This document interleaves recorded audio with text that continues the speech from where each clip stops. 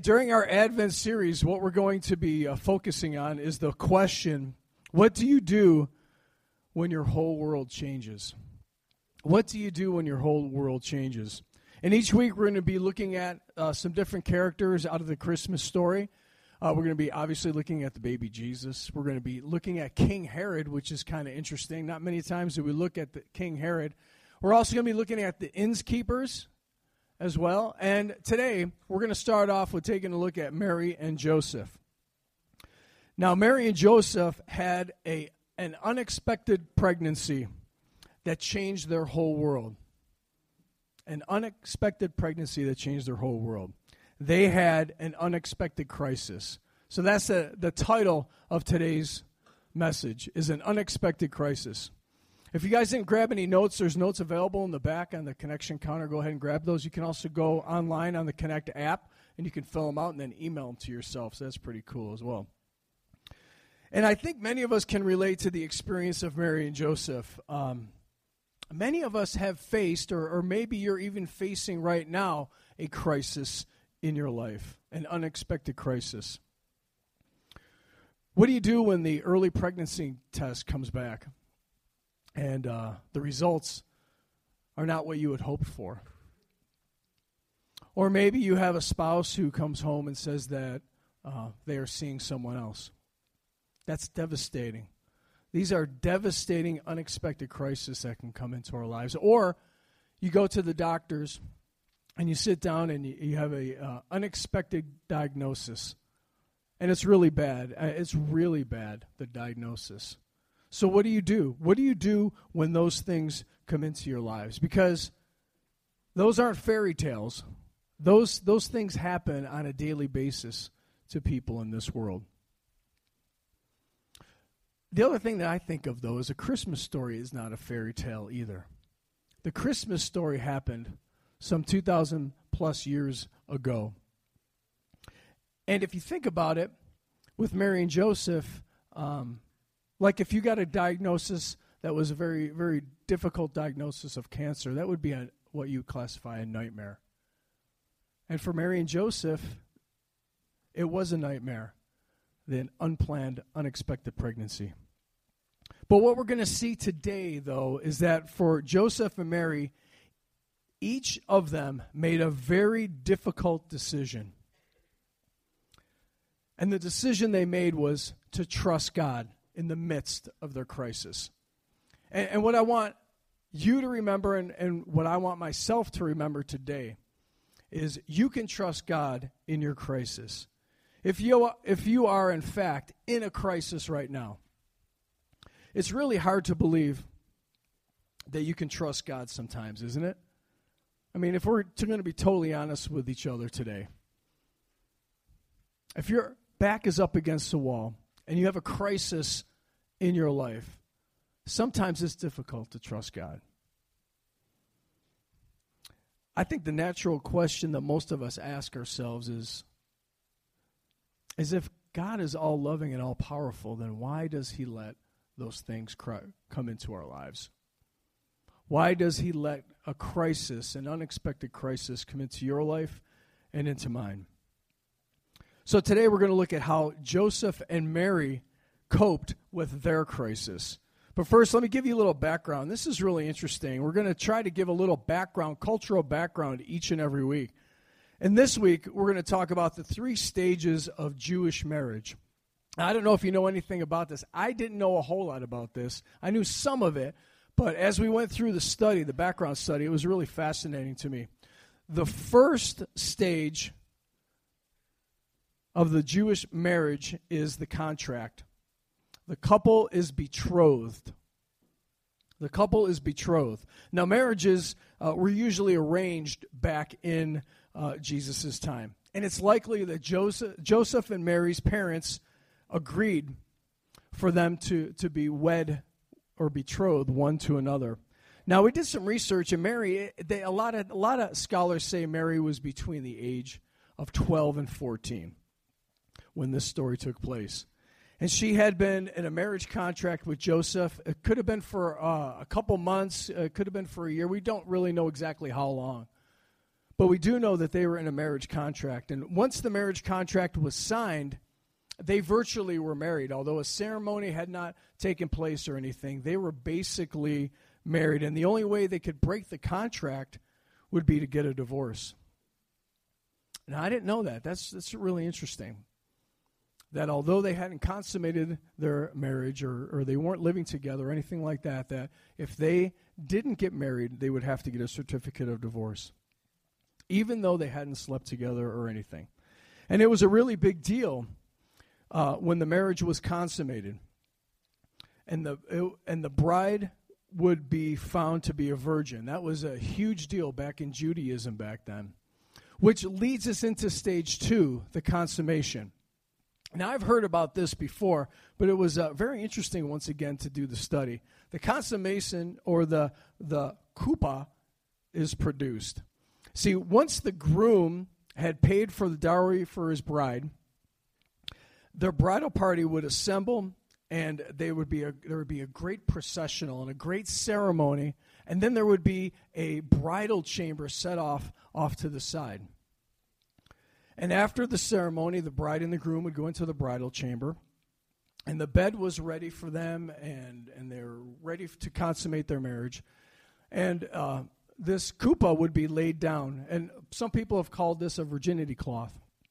And what happens is they do the deed, and then what happens is the groom takes the bloodstained cloth and gives it to the parents, and it's actually kept as a matter of record for the bride. The bride actually keeps that as a matter of record. And once the couple have consummated the marriage, then they come out of the bridal chamber, and then a huge celebration takes place, and then they party into all hours of the night.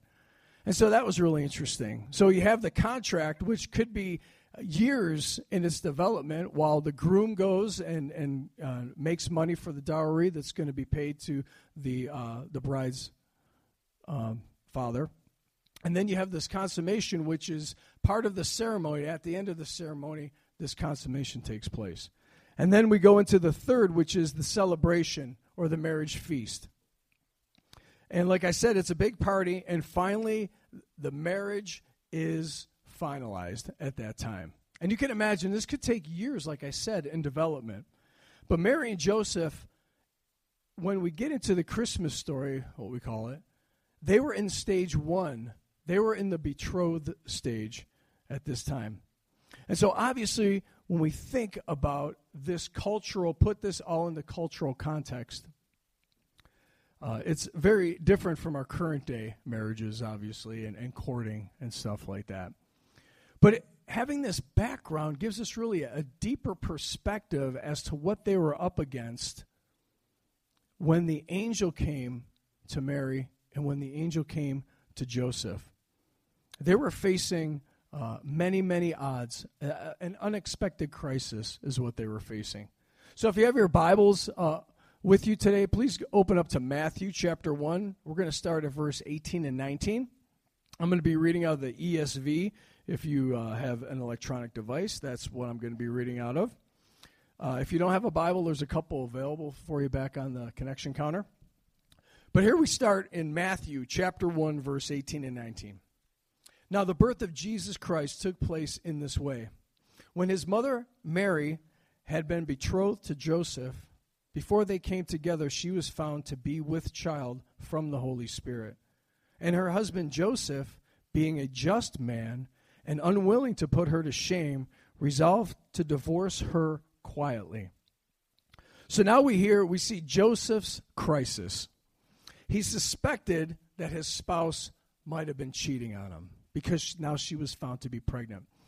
And Joseph, his choice, we have a chart here in the center screen. It's should be the next slide. There it is. So the choice that basically that Joseph has is he has two choices.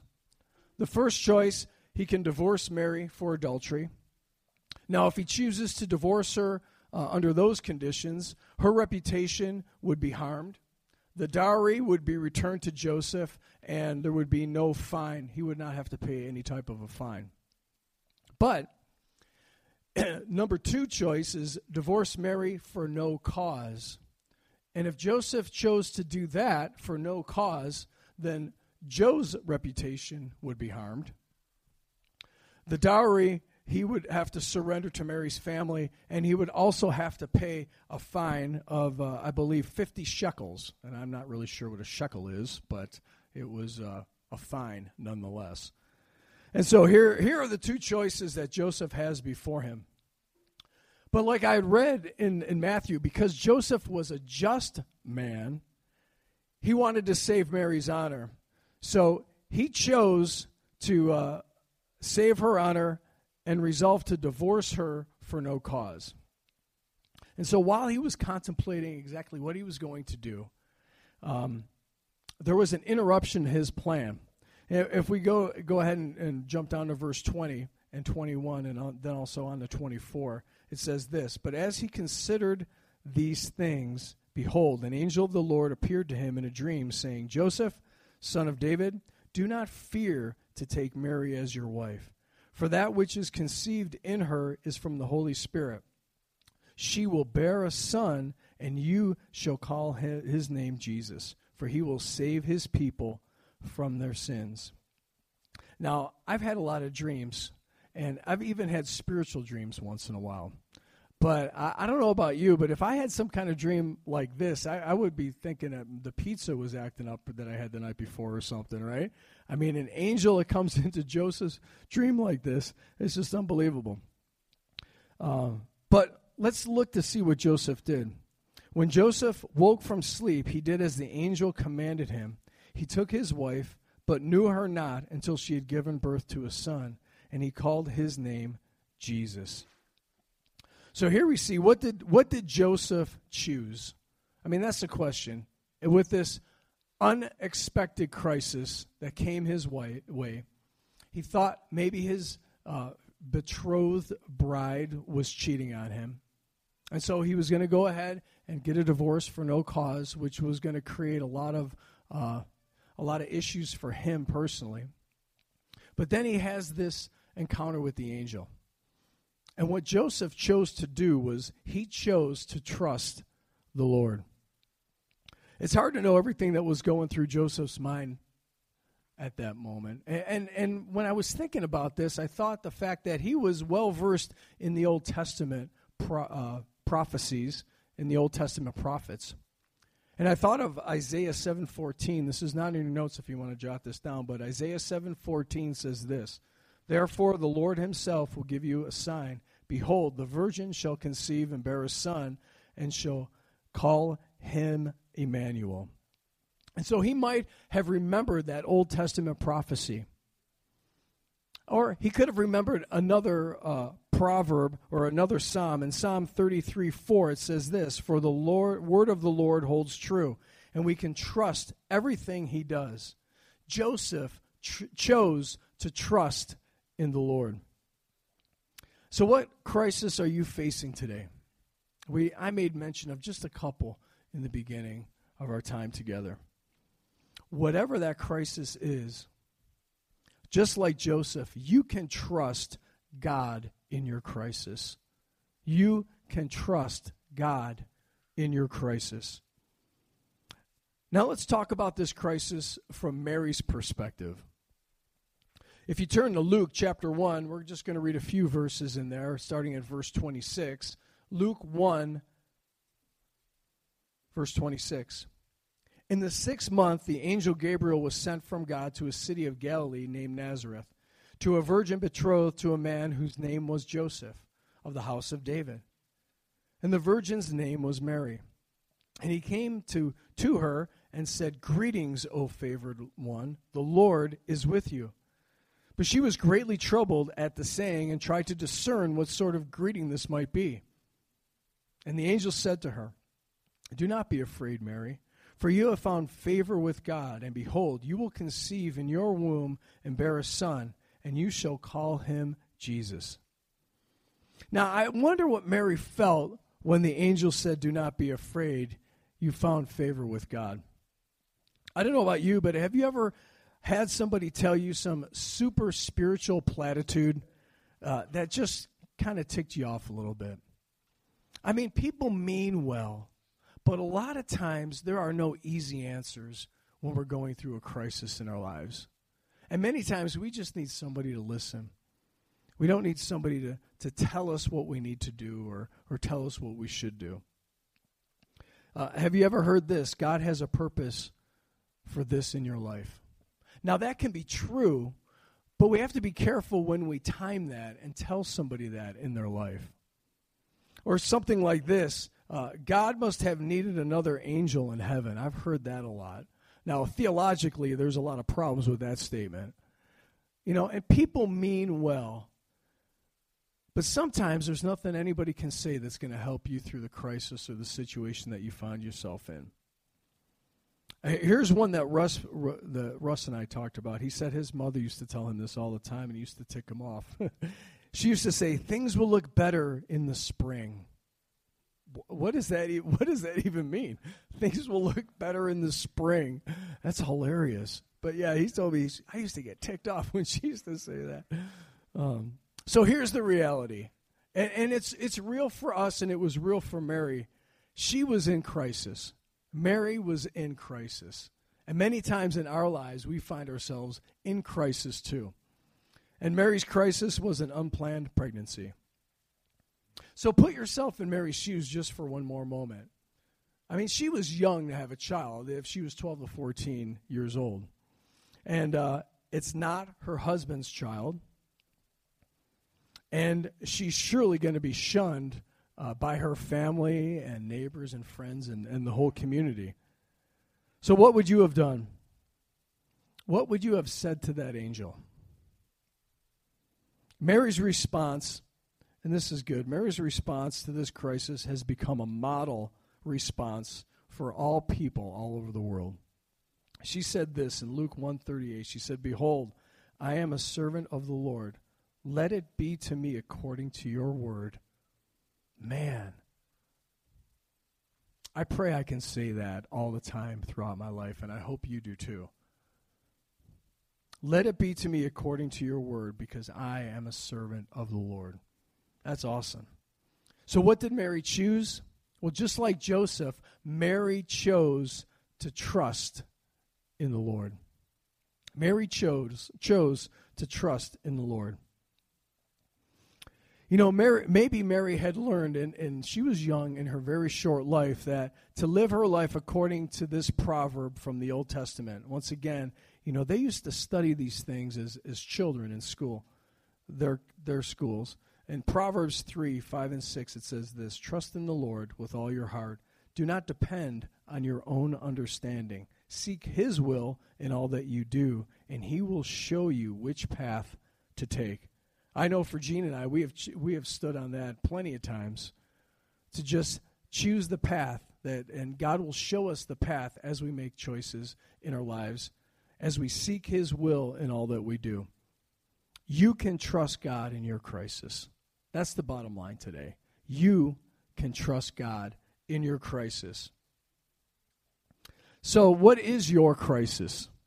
Maybe it's like Joseph, and it appears maybe that your spouse has cheated on you. You could take revenge. You could destroy her reputation. Joseph could have chosen to do that number one choice, destroy her reputation and get all the money back and everything. But many times when we choose revenge, only anger and bitterness takes hold or takes root in our heart. Or you can trust in the Lord in your crisis. And I'm not sure what that looks like in every situation. I'm not even sure exactly what Joseph thought that was going to look like when he trusted the Lord. But he did what he knew what to do. Trust the Lord. Or maybe like Mary, you're facing an unplanned pregnancy. Today women have many different options than Mary did way back in the day. And something else that comes to mind when I think of the options that women have is there's a great organization in Great Falls that helps with unwanted pregnancies, and that's Echoes Pregnancy Center. I mean, they do some really great work, awesome work. And listen, you can trust in the Lord in your crisis. Or maybe like I made mention, the doctor has given you some prognosis that is just not good, a terrible diagnosis. But whatever your crisis is, You can trust God in your crisis.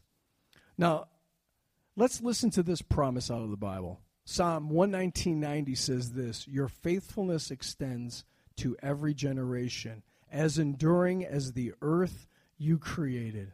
Man, that's good. I want to read that one more time. Your faithfulness extends to every generation, as enduring as the earth you created. Now, Joseph and Mary stand as enduring examples of faith for Christians down through all of the centuries. But we have an even more compelling reason to trust God in our unexpected crisis. And the reason we can trust God in our unexpected crisis is because of Jesus. Jesus is the guarantee that God will keep his promises. Jesus is the guarantee that God will keep his promises. Jesus is the reason that we can trust God in our crisis. So whatever crisis you may find yourself in today, you can trust God because he's in the promise-keeping business. And Jesus is the example that we look at as we see that God does truly keep his promises. Now, I have a video. We're not quite through yet. I do have a video of Hallelujah by Cloverton. I don't know if you've seen this video. Cloverton is a band or a worship band. And I love how that song ended because it tells us why we can trust God. You can trust God in your crisis because God has always kept his promises. He kept his promise to Joseph, and he also kept his promise to Mary. And God kept his promise to send us a Savior, Jesus. But even more significantly than that, God has promised to send a Messiah, a Savior to you personally. I don't know if you ever thought about that. You know, a lot of times we think about Jesus was sent to save the world, and that is true. But what makes this an individual or a personal decision is because Jesus was sent to be your Savior personally and to be mine. Jesus died on a cross for that very purpose, just like God has promised, that we might have a Savior that would bridge that gap between us and God. And Jesus is that sacrifice. The reason you can trust in God through your crisis, whatever crisis that is that God has never failed to keep his promises. And he won't let you down this time either. You can trust in God. Let's go ahead and stand at the end of our time together. We're going to go into a moment of prayer. We're going to take a few moments of prayer time. I talked to some people before. If you want to take your place, we're going to have some people that prayer team, people over there off to the side that would love to pray with you. But before we do that, I want to pray this blessing over you that comes from the writings of Paul in the New Testament. So everybody bow your head as I pray this blessing. It comes out of Romans chapter 15. May the God of hope fill you with all joy and peace in believing, so that by the power of the Holy Spirit you may abound in hope. Father God, we need hope today. We need hope each and every day in our lives. And God, we can trust in you because you keep your promises. You kept your promise to Joseph and Mary, and you kept your promise to send us a Savior, Jesus. And so as we're bowed in his presence,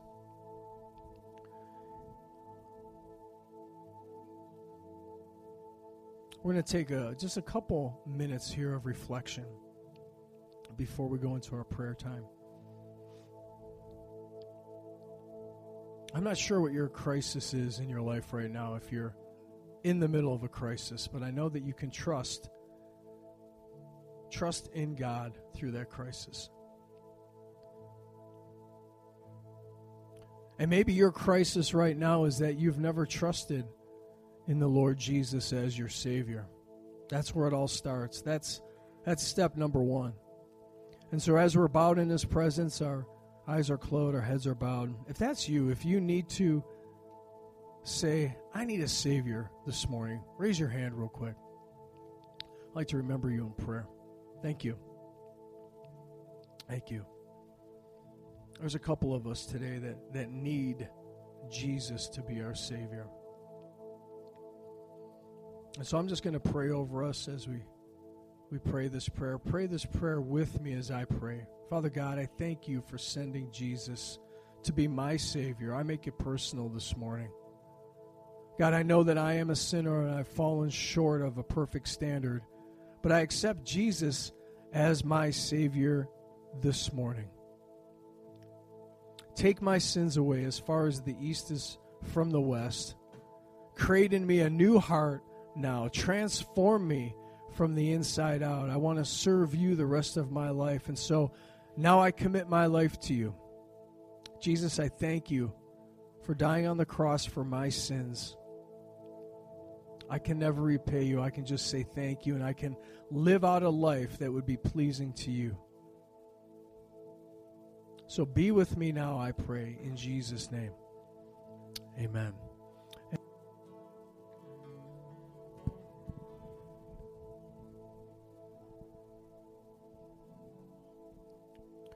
You know, as I think about Joseph and Mary this morning and their unexpected crisis, you know, all of us will experience things in our lives that we won't see coming. There's no way. But the one constant in our lives is God. He's trustworthy. He is faithful. And I don't know if you've experienced that in your life, but I know I have in mine time and time and time again. I don't deserve it, but God is so faithful and trustworthy that regardless of what crisis I find myself in on any given day, I can put my trust and I can put my hope in Him, and He will come through. And maybe it's not the way I see it unfolding, but it's always for my benefit. It's always for my best interest, because He has my best interest at heart. Just like with Joseph and Mary, it's the same thing with you and with me. Let's pray. Father God, I thank you so much, Lord, that we can trust in you. You are trustworthy.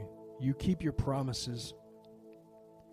And Lord, like I made mention, a lot of times we kind of see things working out a certain way.